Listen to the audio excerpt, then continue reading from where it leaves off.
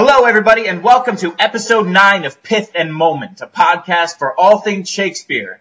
My name's Kyle Downing. I'm a Shakespeare coach in New York City, and my special guest today is Lenny Banovez of Titan Theater Company in Queens, New York. Lenny, what's going on? Not much, man. Thanks for having me. Of course. I'm pumped to talk about Othello. This is one I've been meaning to get to for a while. And you actually recently directed a production of Othello, so why don't you just tell us a little bit about you and your background and your history?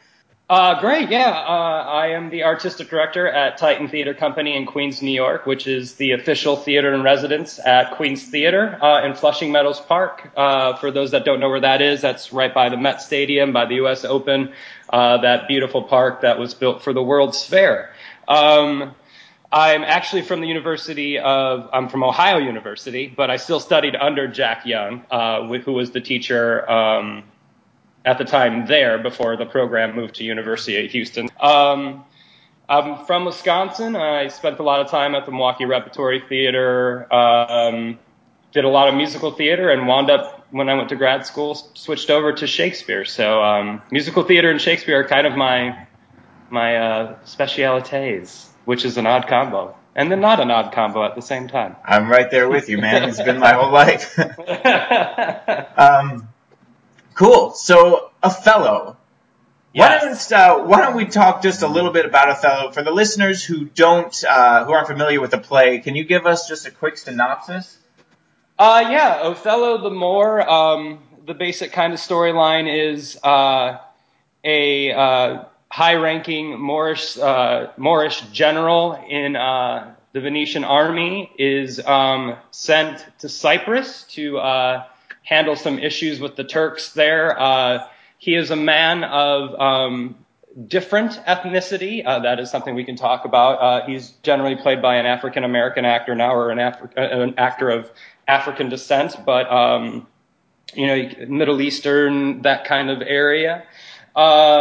He is, throughout the course of the play, is manipulated by one of the greatest villains, if not the greatest villain ever written, Iago, into thinking that his extremely innocent wife, Desdemona, has cheated on him with his best friend, Cassio.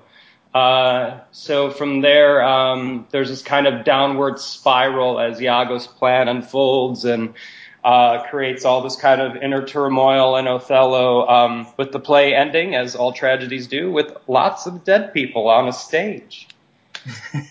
So that's a synopsis. Yeah. Short and sweet. Pretty much everybody just ends up dead. Yeah. Tragedy, dead people. Comedy, married people. So. That's how it goes in Shakespeare. So, female cast. Right? Yes. You did Othello at Titan Theater Company it was an all-female cast, right? It wasn't gender reversal, it was all-female. All female. We changed all pronouns to make it a world of females. So, where did this idea come from, first of all, and then how did you go about accomplishing it? The idea popped into my brain, I would say, about three years ago, based on... As a director, I've always had the kind of feeling, or the aesthetic, whatever you want to call it, that there weren't enough females on stage in Shakespeare. So if you go back through kind of my resume of Shakespeare productions that I've directed, I've always kind of gender flipped a character, because I have so many amazing female actresses that I always want to use, but you just eventually run out of parts for them. So the very first play I directed was Macbeth, and we turned Lennox into a lady and called her Lady Lennox and all this. And it's kind of been a theme for me, because as I try to involve more females in our productions, Tybalt we played as a girl. Interesting. We did the chorus at Henry V was played by a female. We did the gender flip, pull out of a hat, Midsummer, which caused a lot of females playing male roles. So it's always been kind of my aesthetic to add more strong, powerful women actresses to our plays. So I've had the idea to do an all-female Othello based on the fact that it is this extremely what we would call masculine play, armies and jealousy and rage and violence and, all these soldiers let loose on this island. So we would call it an extremely masculine play, and I wanted to see what it would be if we kind of flipped the lid and made it an all-female play, but didn't really change anything other than pronouns. So I still wanted it to be masculine and brutal and violent. And the kind of catalyst to put it on the season was when Mark Rylance came out with his all-male Richard III and Twelfth Night, which I saw and loved. So it has nothing to do with not liking what Mark Rylance did, but my first initial reaction was great. Take all the female roles away from the females and just make it all males, if there wasn't enough already. So my kind of, the pendulum swung for me, and I said, I think now is the time to do this. So we did it. And I heard it was very well received, so congratulations on the production and on its success. It was well received. But there's, the kind of the flip side to that, all the reviews weren't perfect. At Titan, we do a lot of unique things. We kind of pride ourselves on 2-hour Shakespeare. So we're, I'm exceptionally liberal with cutting. I'm a pure, believe it or not, and a lot of people would argue this to my face, actually, and to the death that I'm not a purist. But, kind of how I don't want to say defend it. There's a million and one places that that have the budget to do in a 3.5-hour Shakespeare. BAM did a lovely 3.5-hour King Lear. Our King Lear was 2 hours and 8 minutes. Now, I don't want to lose story, and I don't want to do anything absolutely completely insane. But my job is to present an entertainment, if you will, and to find our niche in the most competitive market in the country. So a 2-hour and 10-minute, I believe, Othello, I'm very proud of. And the purist in me, every time I cut a line, goes, I really want that, but what story am I trying to tell? And now when people walk out of a Titan show, whether they liked it or hated it, they know what we were trying to say. And that's important. It's a clear story. Whether or not you like the story we tried to say is up to you. That's what makes theater so awesome. But it's a very clear story. There's no one walking out going, what just happened? Well, people know what happened, and whether you like it or not is up to you. And that's what's so cool. It's interesting. I'm working on a video right now about a monologue that does require some cutting in order to do it for an audition. It's Catherine in Henry VIII, the Sir, I Desire You Do Me Right and Justice, and it's a great action objective piece. But I've been talking a lot about how cutting, you need to keep the verse intact and you need to keep the story intact above all else. Yeah. So cutting the poetry and cutting intermittent things is sometimes painful, but at the end of the day, it is just about keeping the story intact and the story that you want to tell. Yeah, and that's what's so cool about Shakespeare. As we get off on a little tangent, but I think it's a good tangent, is bringing up Benedict Cumberbatch's Hamlet. Why does everybody want to see Benedict Cumberbatch's Hamlet when we just had Jude Law's Hamlet? Well, we want to see his Hamlet. We want to see what you're going to do with it, and that is what's so cool, and why Shakespeare is still so relevant and fun, and why I seek to see productions out, because I want to see what that group does with it. We had an extremely successful Midsummer where we did this crazy thing when everybody memorized everything and pulled the roles out of a hat. And now Bedlam has an extremely successful Midsummer, and I cannot wait to see it, And that's what's so cool. How's Titan going to do it? How's Bedlam going to do it? How's Theater for New Audience going to do it? That's what's so great. And what are the things I love most? It's just Shakespeare's not only a playwright, but now he's a community of creative people that are attempting to do these plays for modern audiences. Well, and what's great about it is the language is so timeless, and it's been done so many ways, so many thousands of times in history, that in order to draw attention and in order to say something different, you almost have to take a risk of that level, Yeah. and explore it from a different angle, because obviously this language has been explored in so many different ways. It's just helpful to find that one other way to explore it that maybe nobody's thought of before. You're exactly right, and it's a great segue back onto, the directorial thing. What were we, knowing that doing an all-female Othello could be quote-unquote called a gimmick. They're doing something that, trying to shake the snow globe. Great. Yeah, sure. But going at it, I still wanted to tell Othello, no matter what you do, no matter what crazy choices you make in casting or in how you choose to do the play or your cut, no matter what, you have to tell the story. Because if the story's not there, you're just, it can have this big, lavish, fancy set, but that's just wrapping paper, and you have to have the story. So when we decided, pronouns, do we change them? Do we keep them the same? I go, no, let's make it a land of women. And then when we were talking to the fight choreographer, what do you want to do? Do we want like hair pulling? Or I'm like, no catfighting. I want the most brutal, violent show we've ever done. And that is exactly what we achieved.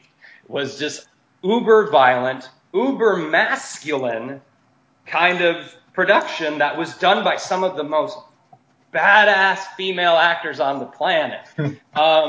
And they really took it and they ran with it. It was powerful, and for people that really enjoyed it, they could see that there's so many things, like women feel jealousy, women feel rage, It's universal. It's not just about a masculine set of themes. It's about universal themes across both genders. Exactly. But and so, when I keep using the word masculine, it's what people want to put on it. So I always try to throw the argument out, and then, it's like a political debate. Here's the thesis, and now how do we do that? You're right. They are across the board. Domestic violence happens in same-sex couples. It's not just mutually exclusive to male-female. Mm-hmm. So that was what was so cool, how many cool things came out of that.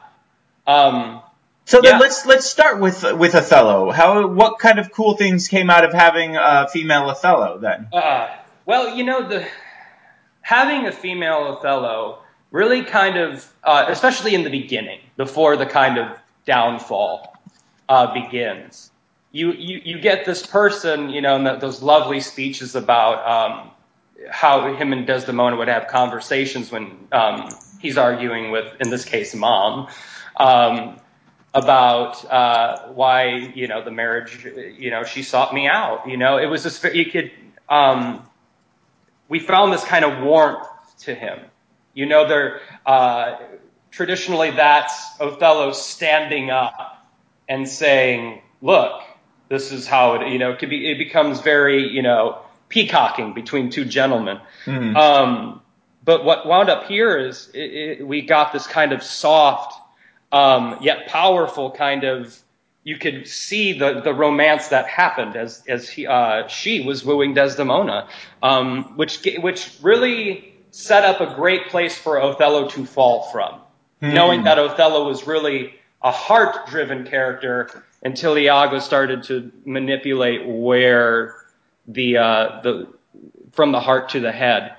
So then, from Iago and from that whole perspective, how did that work, having it be a female trying to bring a female down? What did that change about the relationship?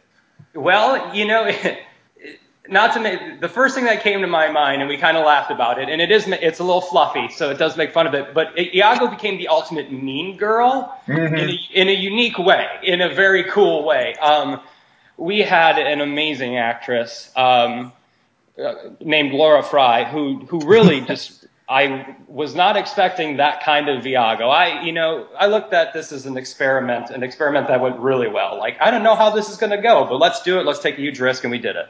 What was really great, not only through her skill, but also through the gender flip, was that we got this person who could, which is universal for all Iagos that succeed in playing the role, that could switch on a dime from being your best friend to being the most evil human on the planet.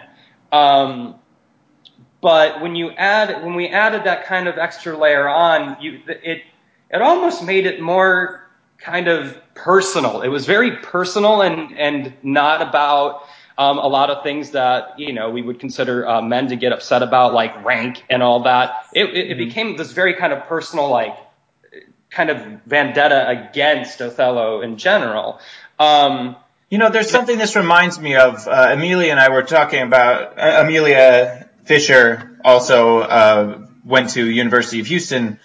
We talked about last week how she's currently directing a production of Much Ado About Nothing that is not color blind, but color aware. And what she says is that rather than just pretend everybody's the same color, back in 1840s Texas where she said it, everybody is, there are actors of many different ethnicities cast, but the production is very aware of the ethnicities of these characters and builds that into the story and how things are acted around. And it sounds like what you've done is a very similar thing. It's not a gender blind casting. It's a very gender aware production that is, what is this in a female's hands, not just pretending these females are males. Exactly. And that, that's where a lot of people didn't respond well to the play. Well, why didn't you just leave the pronouns the way they were? Well, that was the experiment, was to make the world a female world, a world where men existed but just weren't present. They weren't immaculately conceived. They were there, but there was no men present. The roles were flipped. We had an extremely light-skinned Othello, so the race thing was very, it was a matter about being slightly different. It wasn't, it was a very cool kind of dynamic. And the Iago line that popped the most, and I'm going to misquote it, but I'm going to get close, I think. When Iago is talking to Rodrigo early in what was our Act 1, and Rodrigo's flipping out that Desdemona's not going to love him, or her in this case. And in our version, the lines read something to the effect of, in all my years, I've never known a woman to love herself. Which was really kind of, very poignant for today's world. I wish I had the exact quote, but I'm not going to dig it up because you'll hear me clicking on my computer. But the other way around, it's, I've never known a man to love himself. But in today's society, to say that, you could actually hear the audience go, ooh. And what was really kind of neat, how that these little things would pop out as you started to switch the genders.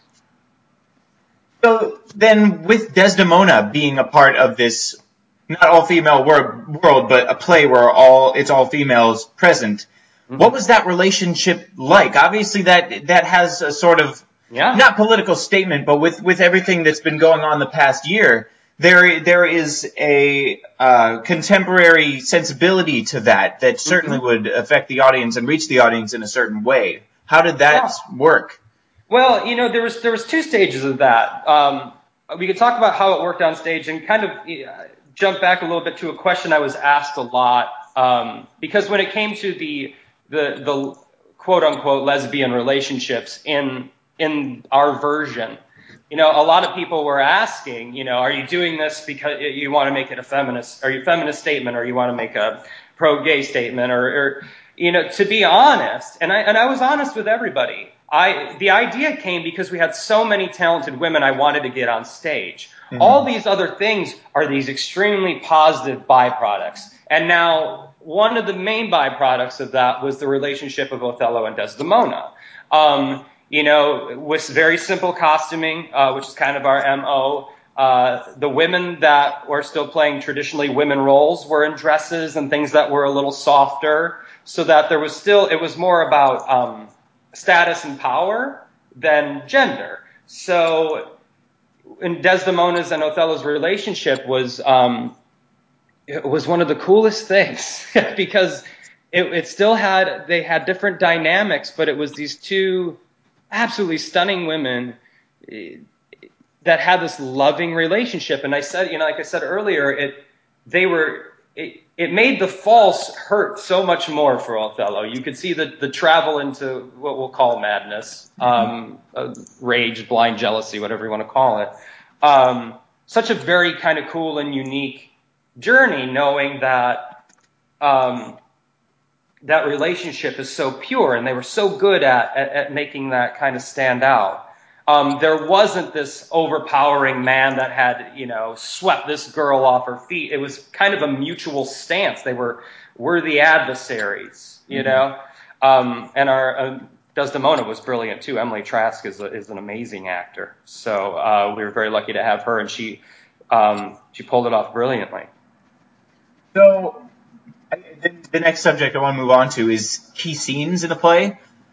So as long as we're talking about Desdemona and Othello, why don't we start off with the scene where Othello hits Desdemona? Yeah. Because in a patriarchal society, or whatever we want to call it, in a man-ruled world, when a man hits a woman, especially nowadays, it's a very sensitive subject. What was this like with a woman hitting another woman in the midst of this relationship? This was, oddly enough, one of the best byproducts of the same-sex casting, of the gender flip. And this is why.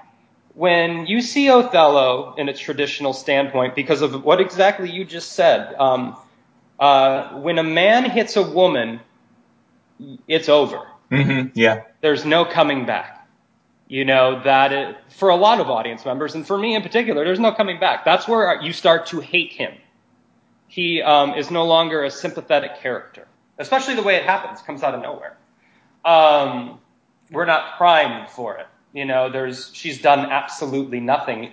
He hits her in a moment when she is trying to calm everybody down, or explain to Lodovico what's happening. And what was really kind of great about this production, because of our modern sensibilities, when our female Othello hit our female Desdemona, there wasn't that jaw-dropping end of liking Othello. Sure. Which allowed you to stay with Othello longer on his journey into the eventual end scene, rather than turning it off and waiting for the inevitable to happen. Right. You were able to still go, whoa, what the? And then our brains are set one way, and your brain and our action was fast-paced, as you can imagine, in a 2-hour cutting. Right. We didn't give you a lot of time to sit and think on it. So there wasn't a whole lot of, well, what does that make me feel like? That just happened. It came out of nowhere. We made sure that she stood up, got right back in his face and said, I didn't deserve that. And so it wasn't just kind of beat down when a man would hit a woman and cause her to physically crumble. It was a very interesting thing. So you were allowed to stay with Othello longer. And this is what an audience member told me, not this. So this is what kind of brought it to light. It really didn't pop until the audience member said, I was able to stay with her until the very end. And which makes the end so much more heartbreaking. So then, speaking of the end, then the strangulation scene, right? So the way I've seen it before in multiple productions of Othello is this giant general, right, just is about to strangle this teeny little woman, and from the beginning that she's doomed. She's going to die. In your production, I'm not sure what the casting was or how Othello and Desdemona were cast stature-wise, but did it ever feel like Desdemona had a chance? No. In the physical aspect, our casting was Leah Dutchin, another brilliant actress that we were very lucky to have. She's ripped. she really worked out for the role and looked just gorgeous on stage. So she did tower over the Desdemona. So in a fight, you would not think that our Desdemona could win against Othello. So you knew that this was going to end badly. But when we going back to that, you were able to hang on longer. We really focused on the first moment when Othello comes in and has that gorgeous monologue before he wakes her up. In this case, she wakes her up. that's where the questions were kind of arisen, whether or not she was ready to do it. I wanted to hold onto that kind of thread as long as possible that we might not pull the trigger on this murder. Because I've seen so many productions to various degrees of success that the second Othello walks in, you're like, well, she's gone, and then there's nothing to kind of build the tension. You're just waiting to see how they do the fight scene. So what was really neat, how it worked out, it was just this very kind of tender discussion of what to do next. Then when it happened, that's when I unleashed our fight choreographer, John Hicks, and I said, this needs to be hard to watch. Yep. Because what it was is, like you said, normally it's this towering general over this young woman. What it was here is it was still a towering general, but not towering in the fact that like a bodybuilder, Desdemona fought back, and she fought back hard, which made it very hard to watch. Sure. So there was a true struggle. Like, it took every ounce of Othello to hold her down, which then in turn made it even more brutal. And I don't want to say we milked it, but maybe we did. With some extra, leg kicks and stuff. Well, the great thing about a fight like that is the idea you have to make the audience want to feel uncomfortable in whatever way you can, because the whole time the audience is thinking, no, she was truthful, don't do it. And the longer it lasts, the longer it seems like, well, maybe somebody will, for somebody who doesn't know the play, maybe somebody will burst in and give the news. And at the end especially, you can see when he finds out, the more uncomfortable that scene was, the more it's going to resonate with the audience. And what was really great is the audience response, the positive audience response, was, I couldn't look at that, but I couldn't not look at it.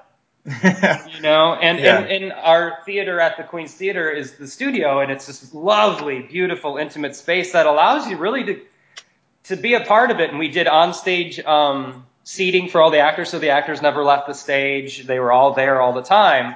So you could see Amelia in her actor chair waiting to come on, and you would just imagine there was audience behind her and next to her probably just wanting to throw her into the scene and say, save her, she's right there, just save her.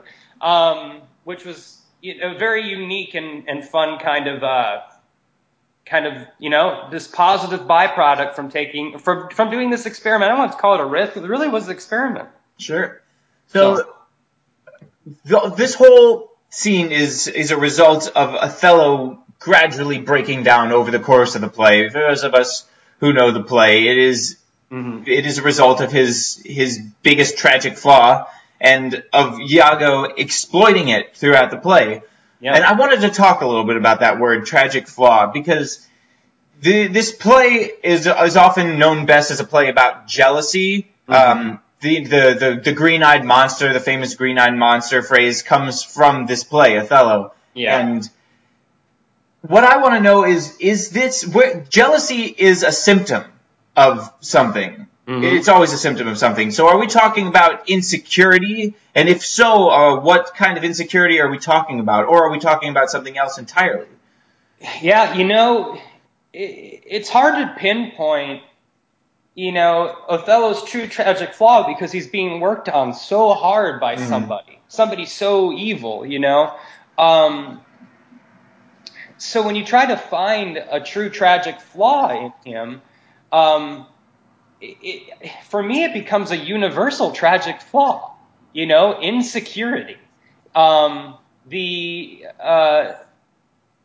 the way I see it, when this play starts, it immediately starts with Brabantio, being angry at Othello. And you don't exactly know why Brabantio doesn't like Othello, and you sort of get the idea that maybe Brabantio is, at least in modern productions, Brabantio is this traditional father who just doesn't like Othello because of his skin color.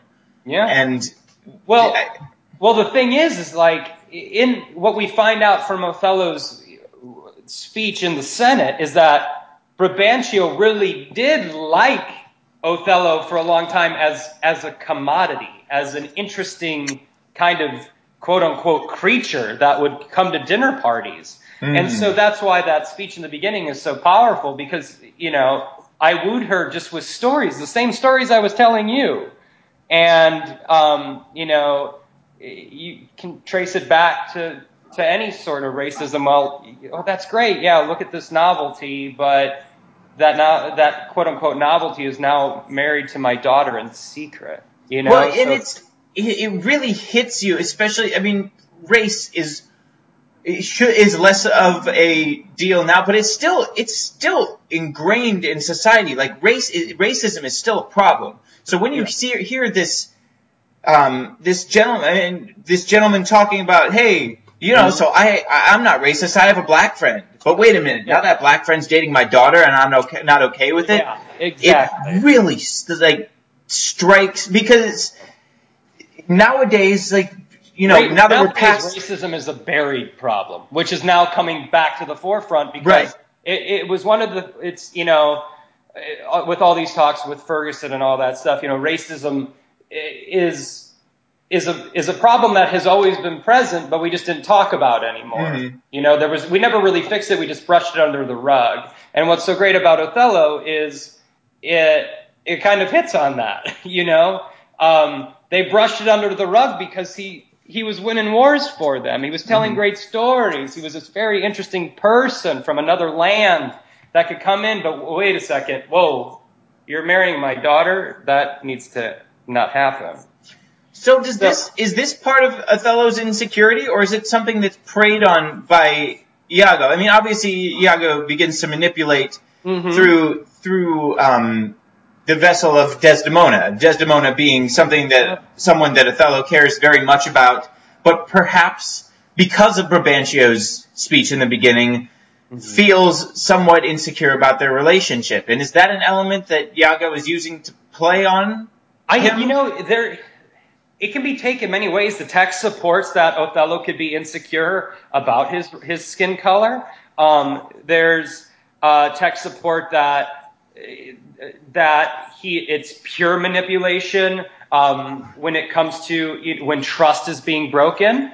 You can put it all on Iago being really good at his job, depending on how good your Iago is, or you can put it and you can try and find it in Othello himself. In our production, to use our production as an example, we didn't really focus on a tragic flaw. We focused on what was really a truly happy marriage that through these, stages of manipulation caused this person to deteriorate and start to show flaws, and in numerous ways. All of a sudden he's violent. All of a sudden he is rash and over-emotional. All of a sudden he's insecure, So we can say that, I think Iago is exploiting and what makes Othello such a unique character in the terms of tragic flaw, and trying to single out what the tragic flaw is, which, in most cases is hubris, coming from the Greek plays. It was interesting, rather than finding the one thing, Iago was able to stick, pins in different areas. Right. And that's what was interesting to watch. There was more than one thing that he could use to push over the edge. And that's brilliant, because there always is. Even in a happy relationship,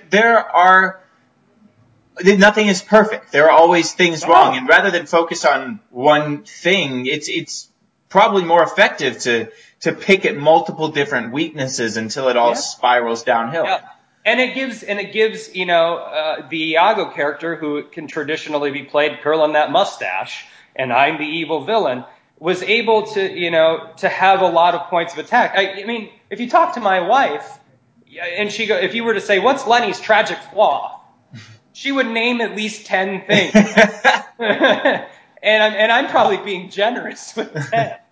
So as a theatrical device in the theater kind of education, theater history type of thing, tragic flaw is very important. But from a human standpoint, let's try and find all the areas we can poke that person and Arriaga was able to achieve that in some really cool ways. Cool. So now that we've talked plenty about Othello, I'm going to move us on to the next couple of segments. And for you listeners that have listened to this podcast for a while, Lenny's about to play a game. And I told Lenny just before, I told Lenny he was going to be playing a game, but I didn't tell him what it was until right before the podcast started, so that he didn't have time to prepare. I'm not even going to go get my phone to pull up the cannon. So I'm not even, I'm going to, and you can see me on video, so you'll see no cheating. So that's right. My intelligence shall be questioned after this. And I'm prepared to be humbled. So basically, while I'm on the subway in New York City, I spend my time coming up with fun games that I can do on this podcast. And this is the hardest one that I've played ever on this podcast. And the reason I chose to do it today was mostly because it was the only one I had left from my last subway ride. I haven't come up with any other games in a while, and this is the one I had floating around in my iPhone, and it is called What's in a Name? Oh. And in this game, I am going to give Lenny the name of a Shakespeare character, and this name appears in multiple plays. I will tell Lenny how many plays this name appears in, and he will have to try to tell me as many plays as possible. So, with that in mind, and I'm going to grab a pen and paper just so I can keep count for no other reason than to keep count, because the score doesn't matter and this game is stupid. So, the first name is Juliet. Juliet. And Juliet appears in 2 plays. Of course it does. Well, we know the main one, so we'll stick with that. There's Juliet. I'm going to guess. All's well that ends well. No, the answer is Romeo and Juliet and Measure for Measure. Really? Yeah, man. I wish I was on episode 7. What is All right, 0 for 1. Here we go. Bring it. Well, actually, 1 for 2. So we're going to say, okay. Yeah, we're going to assume you knew Romeo and Juliet. We're doing generous scoring, not. All right, here we go. So, Sir John Falstaff. Okay. 3. He's in 4-1, 4-2, and Merry Wives. That's correct. That's all 3. So that's all of a sudden that's 4 out of 5, right? All of a sudden, see, and there I'm looking better. So the next one is Catherine. The many versions of Catherine. Yeah, spelled with an E or spelled with an A. All right. Well, we'll do Catherine in Henry V. Lady Percy's Catherine, right? Is she? I think she is. I think her first name is Catherine. You might not have that one. Cool. So I don't.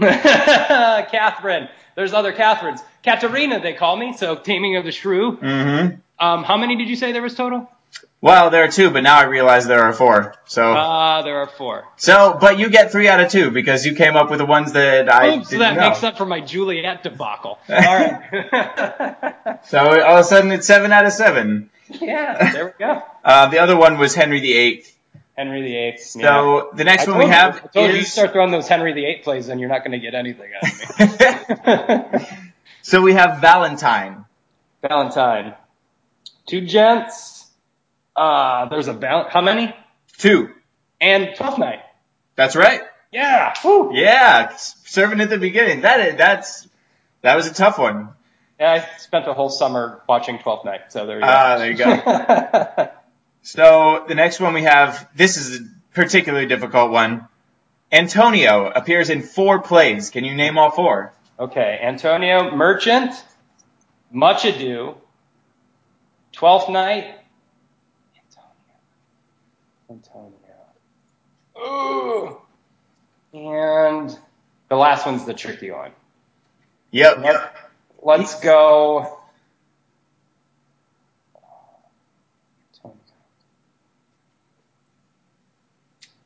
Yeah. Let's say, no idea.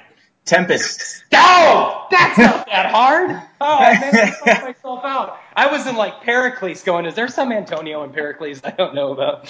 Of course, it's Antonio in the Tempest, him and Sebastian. Jeez, come on now. So the next one we have is Portia. Portia. There's two, right? Yep, there are two. Yeah, Caesar and Merchant. That's right. The next one is Bianca. Bianca. How many? Two. Two. I keep forgetting that part. That's all right. Well, there's Bianca and Taming of the Shrew, and Bianca and Othello. That's right. That would have been embarrassing. I was kind of wondering. So the next one we have is Sebastian, and the name Sebastian actually appears in 3 plays, but one of them is kind of a trick question. So, well, there's Twelfth Night, and then Antonio's counterpart is Sebastian in Tempest, right? Am I right on that? Yep. Okay, so and then the third one is a tricky one. Sebastian. I'll give you a hint. The character's name is not actually Sebastian. Yeah,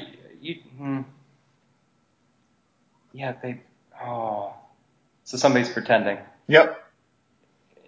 Hit me. I don't know. So the answer is Twelfth Night is Julia's fake name when she goes out into the woods. Or not Twelfth Night, Two Gentlemen of Verona, rather. That's Sebastian. Yeah. All right. So the next one we have, I'm going to skip that one because that one's just stupid. It's all obscure characters. So we have Claudio in 2 plays. Yeah. That's Measure for Measure and Much Ado. That's right. The next one we have, we're getting into the harder ones pretty soon, but great, pretty soon. We'll go with Helena is the next one. Helena, 2? 2, yes. Yeah, All's Well and Midsummer. That's right. And then Emilia. Othello. That's right. And Amelia. There's another Amelia. Oh, man. This one I should know. Hit me. Don't know. Winter's Tale. That's a smaller part. Yeah, it is pretty small. Winter's Tale terrifies me, so there we go. I'm not embarrassed about that. So how about Demetrius? How many? 2. Midsummer. Yep. And Demetrius. You're going to hate me. Oh, man. Is it Troilus and Cressida?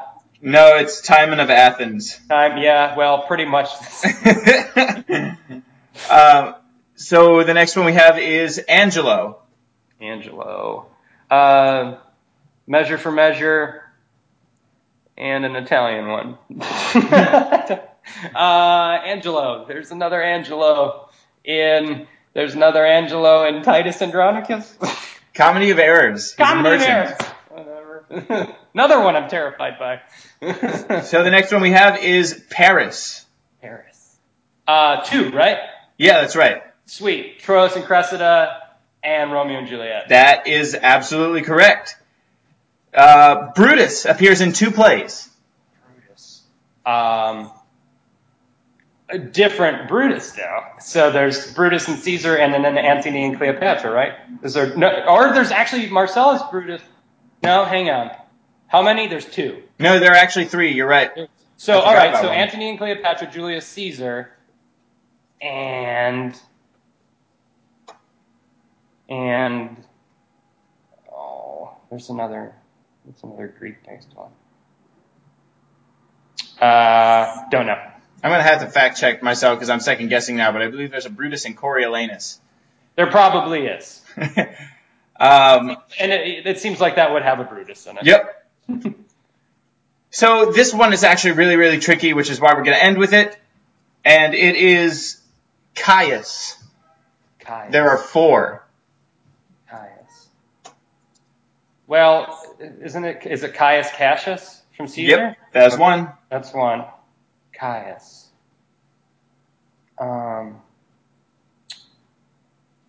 Coriolanus?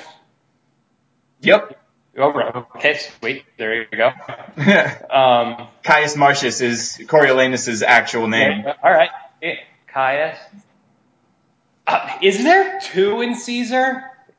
Is there two Caiuses in Caesar? Because they like to do that name switch when the second half of conspirators come in. I know there's Caius Cassius, but there's also Casca.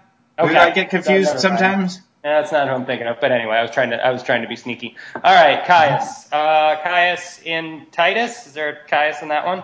Nope. Good. That's what I thought. I'm good after that. All right. So in Julius Caesar, there's Caius Cassius. In Coriolanus, Caius Marcius is Coriolanus' actual name. In the Merry Wives of Windsor, Caius is, I believe, either a character or Ford's name in disguise. And I believe it's actually just a character, so forget I said that. And King Lear, Caius is Kent's fake name when he goes out. So that one was a super tricky one. But tricking me. Out of this whole list, you got, let's see, 31 out of a possible 38, and that includes your extra credit. Hey, that's better than I did in school. That's like passing. I think you're the new champion of this game. Like, that is the new mark to beat. Because this game was particularly difficult. Anyway, congratulations to Lenny. I'm going to crank up the ego and be like, I knew I would do well. That was easy. You win. My respect and the respect of the nerdy listeners of this podcast. That's all I care about. All 12 of them. Next segment we're going to move on to is what has become my new favorite, actually. And I say pretty much every segment is my favorite because I love them all. But right now, the way I feel in this moment, this segment is my favorite, is the rhetorical device of the day. And today is anthimeria. Anthimeria, by definition, is when a speaker or a writer changes the part of speech of a word as a method of persuasion or as a rhetorical tool. So, for example, we have the chorus in Henry V. For the opening speech, part of the speech is, "And at his heels, leashed in like hounds, should famine, sword, and fire crouch for employment." Leash, obviously a noun, leashed in being the verbization of it. Hamlet also says, "And thus the native hue of resolution is sicklied o'er with the pale cast of thought," turning an adjective into a verb, right? So one of the characters that fascinates me the most is a character that uses this a lot. And her name is Cleopatra, from Antony and Cleopatra, of course. For example, she says at one point in the play, "He shall have every day a several greeting, or I'll unpeople Egypt." Mm-hmm. She also says, "Horrible villain, or I'll spurn thine eyes like balls before me. I'll unhair thy head." Yep, that's the famous one. Yeah. So, as far as anthimeria goes, what effect does this have on us as an audience? It's interesting. This is probably the most popular one we use in everyday speech. Mm-hmm. We love doing this. I know this is a Shakespeare podcast, but I'm going to make it into a pop culture one. They did it in Neil Patrick Harris did it all the time in How I Met Your Mother. I just lawyered you. Lawyered. I said the other day, I just got Scooby-Dooed. It is such a way, it's such a cool way of, they're not obviously in the pop culture world and not poetical. So, but drawing it in, it's a fantastic way to create imagery, to use the Henry V, leashed in like hounds, we get it because we can see a leash and what is happening being pulled back, it's a fantastic tool to create, to get an audience. I always say that, my kind of analogy for the difference between, acting Shakespeare and acting regular life, it's a religious one, so bear with me, is that back then they really talked to God. Mm-hmm. And now religion has become a very private thing. So back then, they would literally look up to the heavens and scream to the heavens. And now, religion, out of respect for all religions, we kind of fold our hands and make it a private moment, which politically I believe is correct. But in that land, using the device allows an audience, especially a modern one now, since we seem to have embraced it so much in everyday life, allows us to live it helps us to create imagery that lives up to these plays. It gets you into the mind space of a bigger world. Shakespeare is a bigger world. Right. Where people are turned off by Shakespeare is when they see, I don't know if there is such thing as poorly done Shakespeare, but, with all due respect, when it's not done at a high level, we go, oh, that's terrible and boring. But when it's done at a high level, things like that help us get, to crank our audience meter up to 10, to live in the world of these characters, when modern theater TV is very, this is what I'm feeling, blah, blah, blah.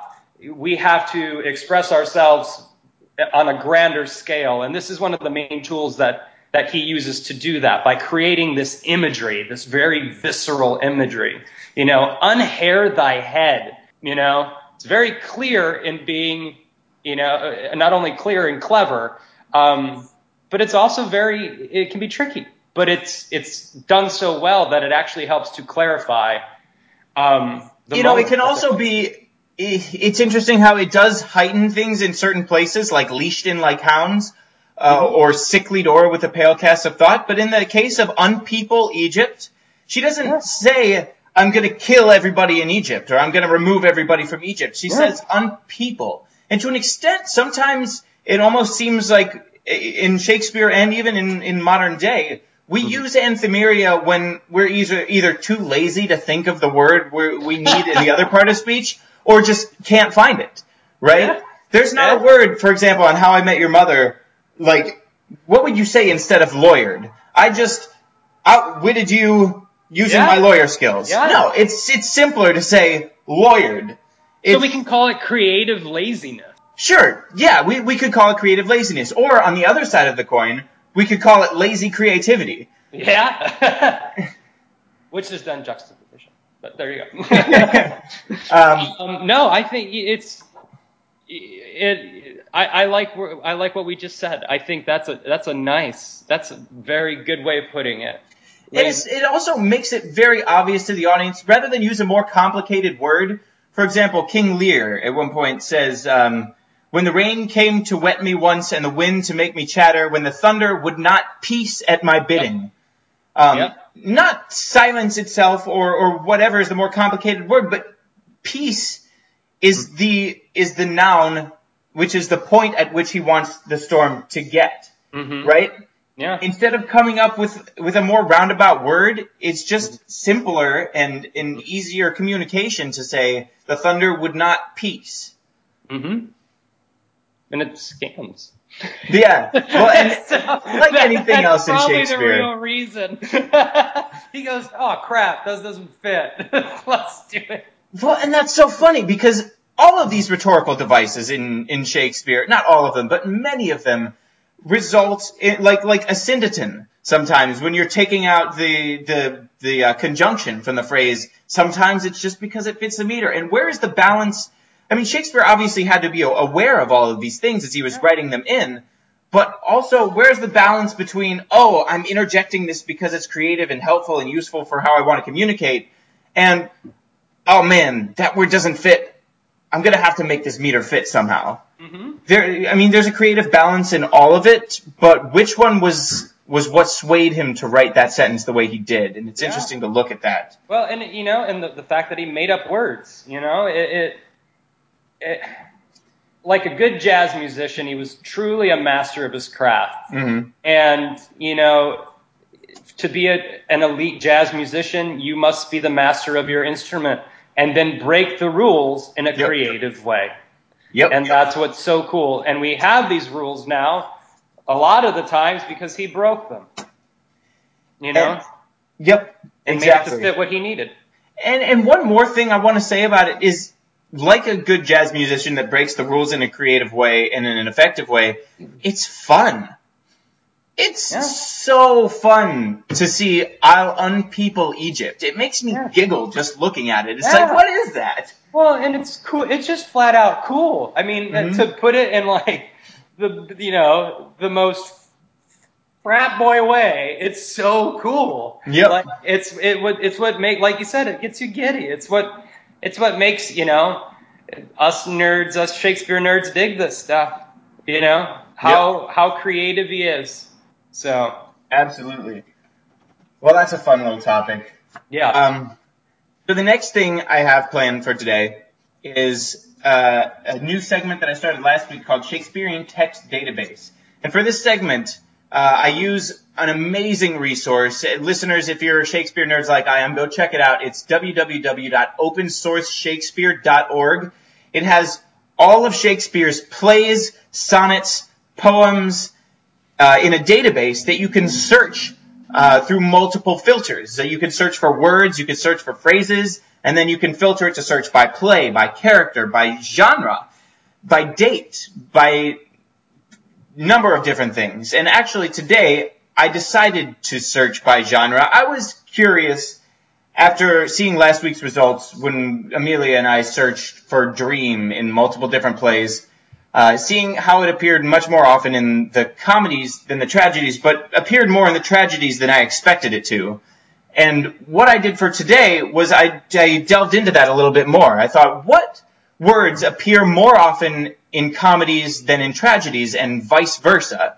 And I thought it would be cool to explore a couple words that I thought would appear more often in one or the other, or words that I didn't know which it would appear more often in. And so I took a bunch of these words and I put them through this database to see whether they appeared more often in comedies or tragedies. And just to keep the action going of the podcast, I'm going to ask you, Lenny, to guess which it appeared more often in the comedy or the tragedy. So the first word is love. Comedy. Yep. 911 to 661 in the tragedies. This is the coolest thing ever. This is like Shakespeare math. Yep. Awesome. All right, here we go. Keep going. Shakespeare statistics. Yeah, even nerd. a art class in high school. All right, here we go. This is the baseball statistics nerd in me coming out in my artistic side. Dude, I'm a huge baseball statistics nerd. All right. We have to talk about this later. Yeah, we'll save that for on the baseball podcast. Here we go. All right. So the next word is death. As a contrast to love, I figured I'd take a word that I had an opinion about one way or the other. So death. I will assume that it's in the tragedies. Yep. 161 in the comedies to 287 times in the tragedies. Oh. The next word, fight. Fight. Let's go tragedies. Yep. It's actually overwhelmingly tragedies. 29 times in the comedies, 120 times in the tragedies. Are we limiting this just to the comedies and tragedies, or are the histories involved in The histories are not included. Okay, so it's comedy and tragedy specific. Just comedy and tragedy. I thought about adding history, but I didn't want to overcomplicate things. I just wanted to use the juxtaposition of comedy and tragedy for this. Just wondering. The next word is alas. Oh, and by the way, quick note, this is just the bare word by itself. Mm-hmm. No, like, deathly or fighting or anything like that. Just the bare word in its essence. Alas. Alas. That's a good one. Good job. Let's go tragedy. It is 76 to 84 in tragedies. Wow, that's close. Yeah, right? Closer than you'd think, also. Yeah. I guess characters say alas about love a lot. Yeah, because that's what I was thinking. I just kept thinking, like, my hand going to my forehead and saying alas. But then I figured, let's go the other way. So the next one is day. Day. Next one is day. Let's go comedies. It's actually more in the tragedies, and I was surprised to hear tricky this. One. 175 times in comedies, 184 in the tragedies. The next one is close. The next one is night. It makes sense. Night.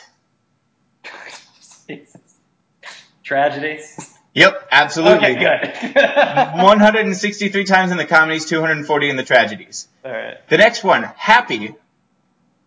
Look, if this isn't comedy, then we need to have a full discussion about this. It is, actually. Okay, good. But it's much, much closer than I thought, which is why this is one of the ones I wanted to bring up. I'm not quoting all the words I searched, but happy appears 52 times in the comedies, but 51 times in the tragedies, which surprised me. It's really that close, and I started to think about why, and I think it's partially used ironically in the tragedies, or as something being not happy, I would guess, because, for example, we have Juliet saying, "Oh, happy dagger, this is thy sheath." I mean, granted, that's a comedy, but it's not used in a comedic way. Sleep is the next one. I'm going to go tragedy. Yep. And 71 parallel to death. 71 in comedies to 92 in tragedies. And yeah, sleep is kind of associated with death. So, the next one, these next two are the ones that I found the most interesting, and you're going to love this. Okay. So, men. Oh. Wow. Oh. You know, I'm going to go comedy. You know, it's actually tragedy. No, I was trying to be smarter than I am. Yeah. Okay. 191 in comedies, 273 times in the tragedies. Yeah, you know, that makes complete sense. And what's interesting to me is I think there are more comedies than there are tragedies, if I'm not mistaken, right? So instantly, like the comedies sort of have the advantage swayed to them for most of these things, which is why it really surprises me when the tragedies win something like Day, you know? It makes sense in men, though, looking back, because a lot of the leads in the tragedies are dominant males. You know, Hamlet, Richard, and all that kind of stuff. So the next one, women. I'm going to say comedies. Yeah. Yeah. Women 73 times in the comedies, 56 in the tragedies. So more instances of men in tragedy and more instances of women in comedy. Wonder what that says about Shakespeare. The next one, just a pure ekphonesis. Oh. I'm going to go... Oh, man. Because you go... Oh, as in realizations of bad things coming, or oh, I'm in love.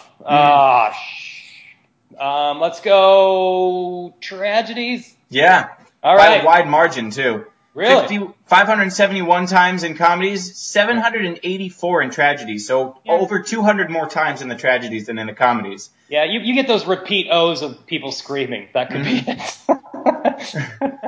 The last one is learn. Learn. Yep. Everybody's dead at the end of tragedies. Nothing to learn there, so let's go comedies. You know, it's actually the tragedies. I'm going to flip the table that this is on. So, learn appears 28 times in the comedies, 29 times in the tragedies. And there's an interesting addition to this. Learn appears quite often in Love's Labour's Lost, which is why I chose this word. I was curious. So, if you subtract Love's Labour's Lost from this, I'll bet it would be way different, but it's within one. Obviously, they're surprisingly close, and I was surprised about that. I expected Learn to be there more times in the comedies.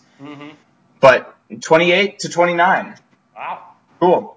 So, final segment we have today, now that we're running out of time, I'm going to try to speed this up a little, is Tyrant Director, which is another segment I invented just for the most recent podcast. And basically the rules of Tyrant Producer. The rules of Tyrant Producer is Tyrant Producer gives you $1 million to direct his production of a Shakespeare show, but he has a great idea, which is actually a really bad idea. But you are taking his $1 million to direct this production and make it work. So what do you do when your Tyrant Producer says your Othello has to be 18 years old? Not just cast as 18 years old, but set as an 18-year-old in the context of the play. What problems does this create for us, and how can we solve it? Okay, so the character's 18, not the actor. Yes. Both.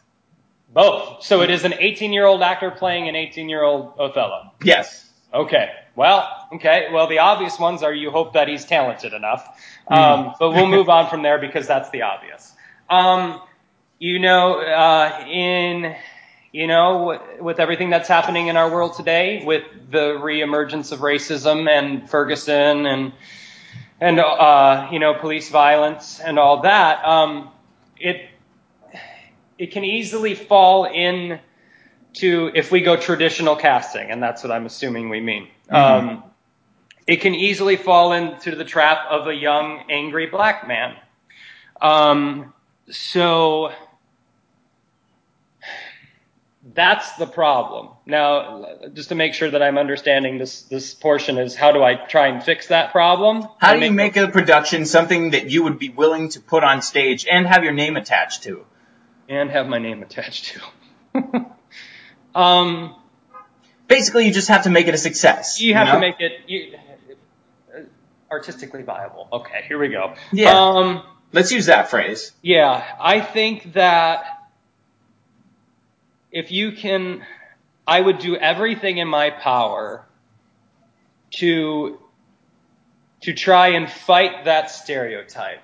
To make it, I would highlight the accomplishments of Othello. Sure. At the top, I would highlight, very much kind of what happened in our production. I would highlight the virtues of him. Right. The noble qualities that the character does possess. I'm not making these up, so I don't want to make it like I have to create these things. Right. But you're using costumes and using sets and I would highlight these things. Yeah. And I would put him to the forefront, that this is a man that has served his country, that this is a man that has risen against all these circumstances put against him, that has won over the court, that has won over the sentence, that has won over the heart of a good woman. You have to sort of make it seem like he's a prodigy. Yeah, he is. That's a perfect word. He is the chosen one. He is the one that will lead Italy to glory in more ways than one. This guy was, when he was 12 years old, he was picking up a sword and dueling with his father. And battles. Yep. I would highlight the negativity of the Senate and the dad, with the exception of the Duke. The Duke, who has that great lines, your son-in-law is more fair than black. So he's not necessarily against Othello, but Lodovico is very much pushing, we have to send Othello. He's the one that's got to go. He's the one that's got to go. We could highlight that as a more negative kind of connotation to show that the Senate is using him as a tool. And then I would cast the single greatest actor ever that, we don't know, who's that actor, as Iago. And I would highlight, very much like we did in ours, the masterful manipulation of Othello. And what you were talking about, if we want to jump back and tie it into the tragic flaw really quick, since he is so young, he can have a predatory older Iago preying on insecurities of someone who has risen so fast. Well, and it creates, exactly. It creates this conflict, it heightens the conflict between Iago and Othello, because Iago believes that Othello stole his seat, right? Yeah. And so having an 18-year-old in that production actually makes it almost more sympathetic towards Iago, right? Yeah. Maybe Iago you paint as a victim who is, good old honest Iago, who's been working his way to the top for all of these years, and then all of a sudden the next in line is some 18-year-old kid, and then the audience really gets why why Iago's so hurt. Yeah. Now, it can elevate it. It can definitely elevate it. Which is why a lot of the times you see older Iagos, even though he says he's 28. But you can alter that math any way you want. Right. So I think this tyrant producer, you could actually flip it, now having discussed it with you, into something that could be pretty poignant and very powerful in our time right now. How do you cast your Desdemona? It's a good question. Yeah, right? Yeah, you cast, I think... I would almost make her like 16. I think what you could do is, there's two ways. If you make her really young, as young as him, not weird young, young enough that they could be in young love, more Romeo and Juliet type love. Or you could make her a little older and she is attracted to a young man, which you see a lot with Macbeth nowadays. And you could see, because there is that kind of that rumor that, it's the Amelia rumor, whether or not Othello slept with Amelia. But you could also, kind of prey on, you can tie Rodrigo into this, and you could tie Amelia into it, and you can tie in the young man is with a slightly older woman who Iago could have a thing for, that Rodrigo definitely has a thing for. You could add a whole bunch of layers based on how you cast around the concept, around that young man. That's actually really interesting. That's a great, it went from tyrant producer to, okay, maybe we can make that work. Well, and you know what? As directors and as actors and as artists, that's our job anyway. Yeah. If somebody has an idea, we make it work, and then they call it magic, and we're done for the day. Yeah. And I think, well, like we said, in this production, there is certainly a bunch of loopholes, I'm sure, in the text that we'd have to look over and overcome. But just by making Othello younger, all of a sudden it's sometimes easier to forgive some of those flaws. Like, if a 30-year-old man hits a woman, he should have known better by now. But an 18-year-old, yeah, he's kind of a douche. But you can it's almost easier to forgive somebody who's young. It's the same problem we face with Proteus in Two Gentlemen of Verona that I was talking about with Amelia last week. Like, Proteus tries to rape somebody, and if you make him young, it's not forgivable, but it's more forgivable than if he were, 23. And same with Claudio shaming Hero. That would be a hard scene,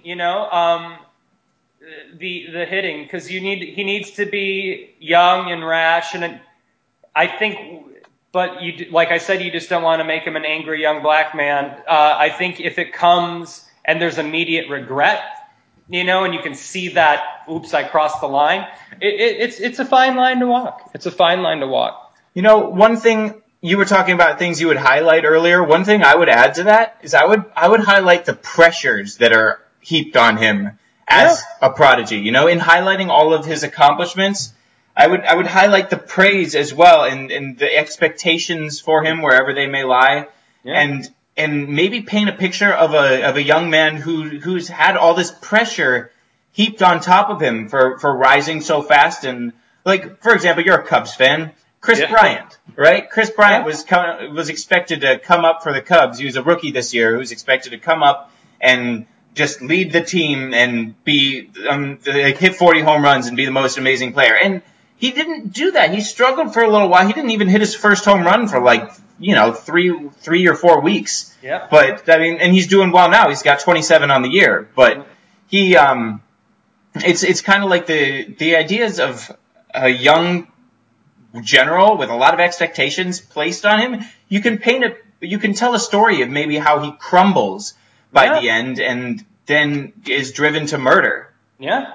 Yeah, there's many ways to go about it, which is what's cool. Again, tying right back to what we talked to in the very beginning. Just in a conversation about, from a question that's supposed to be like, how do you fix this major problem, comes just, from a random, quick conversation, 5 possibilities. Mm-hmm. And which one do you pick?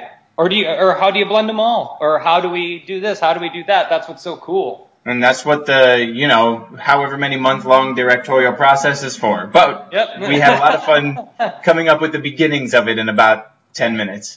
Yeah. So we are about out of time. And before we go, I just wanted to give you a chance to talk a little bit about Titan Theater, maybe your upcoming productions, and just tell the listeners how they can keep track of your work and how they can follow you on social media. Yeah, definitely.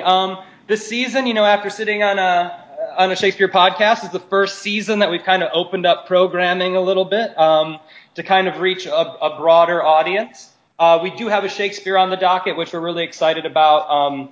But the first show that goes into rehearsal in a week and a half is The Importance of Being Earnest, and that is directed by Terry Lehman, starring Jeff Winter, Angela Iannone as Lady Bracknell. We're very excited about that. Those dates, I believe, are October 23rd to November 8th. I believe that is the correct date. It's all on the website, which is www.titantheatercompany.com.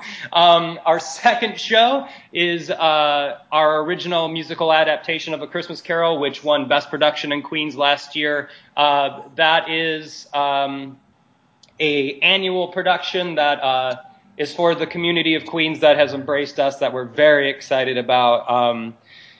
Going into year two, year one being such a huge success, we're just ecstatic that we're able to bring it back and that the community has embraced it so much. And then the third production we have this year is Julius Caesar. After all the talk of how many Brutuses there are in the canon, and that is directed by someone that you and I know both know very well. Jack Young, who is the artistic director at Houston Shakespeare Festival, as well as the head of the professional actor training program at the University of Houston. And he'll be doing his version, which is a very cool kind of 300 meets The Matrix meets Suzuki meets Viewpoints version of Julius Caesar. We're really stoked about that. And we're also launching a gigantic outreach project, which will it's a 3-year project that's in partnership with the Queen's Library, which is the largest library system in the country, when we will do over the next 3 years stage readings of the entire Shakespeare canon. And then at the end of that 3 years, the borough of Queens will vote on their favorite one, and we will put a full production of that up. Wow. So we're pretty stoked about that. Yeah. But yeah, you can follow us on Facebook, Titan Theater Company, on Twitter at Titan Theater Co., on Facebook, or Instagram at Titan Theater Co. We're on them all. So, yeah. Great.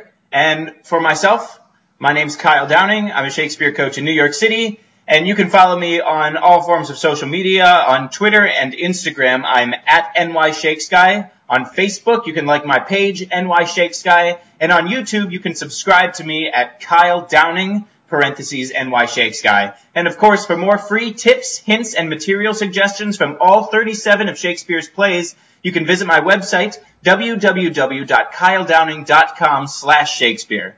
I'm Kyle Downing for Lenny Banovez. Thanks so much for listening, and keep up the hard work on your bard work.